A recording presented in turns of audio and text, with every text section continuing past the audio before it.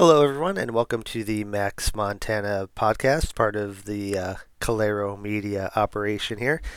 Wanted to start off today. We're going to actually talk about the latest episode of The Bachelor. I have a lot of thoughts on Zach and the women who are trying to become his wife, hopefully, in the near future.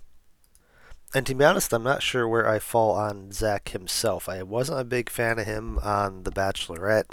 He just seemed kind of boring and plain, and I don't know, just didn't interest me at all.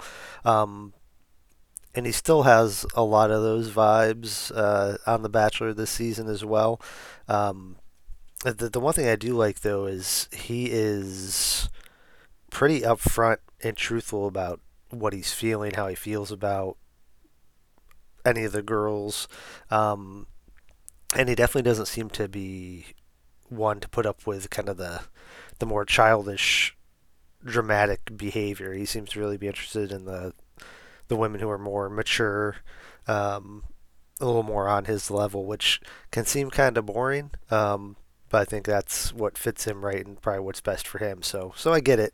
Um, we saw a few examples of this in the last episode, especially with Jess, who kept freaking out.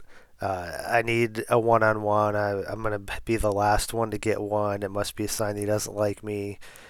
Which, after they talked to each other, you could kind of see that I guess she was sort of right that he wasn't really into her. But the way she approached it, um, you can tell it was just a huge turn off and red flag to him right from the get go. And once she was like, "I just don't want to fight for you," which, newsflash, that's kind of how this show works. You're competing with like 30 other people for one person. You have to kind of fight for the person if you want anything to happen. That's the name of the game. That's what happens when you sign up to come on The Bachelor. But nonetheless, that's what she said, and you could see the look on his face. Just immediately, he just checked out, and you could just see his expression change, and he's like, "I just cannot deal with this."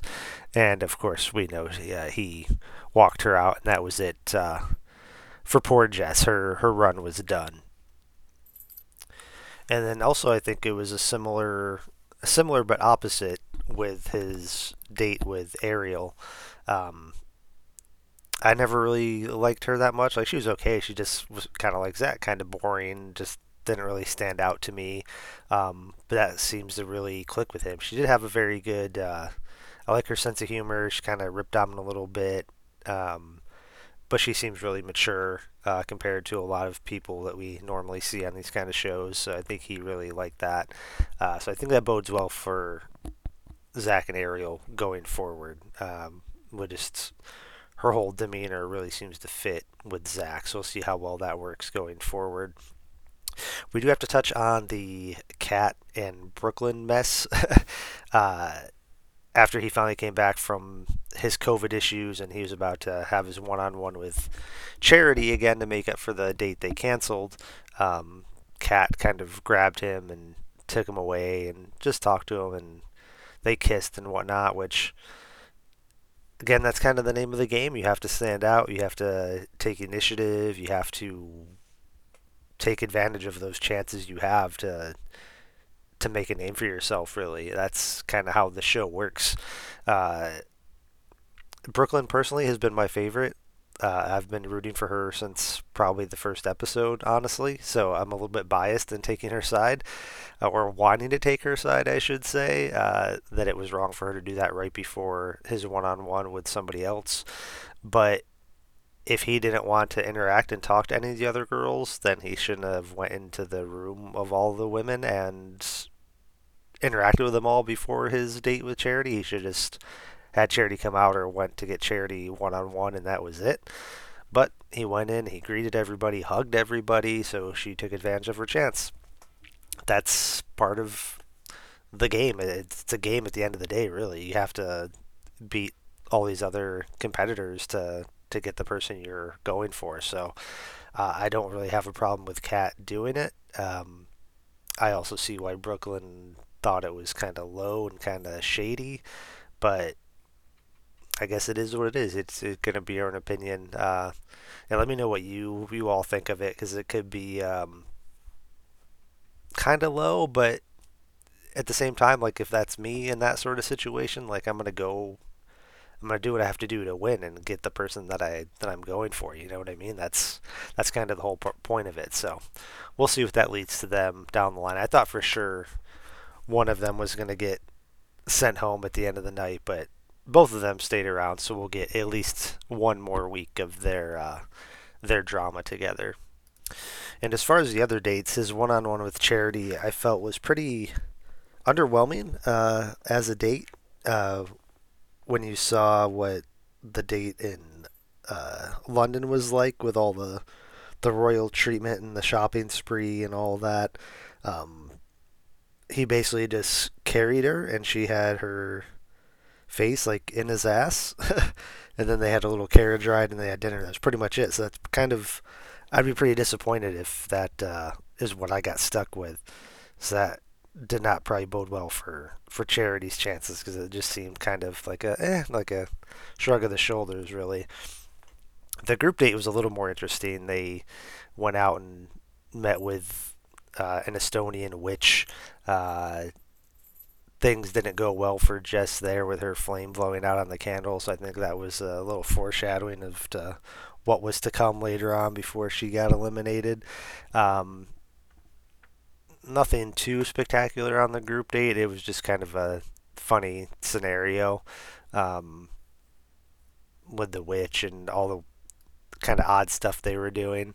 Um, did forget to mention on Ariel's one-on-one, they ended up going to a nude sauna, and obviously they weren't, but a couple decided to join them uh, in the nude completely. So it was a bit awkward, and then they followed them into the hot tub after they had left.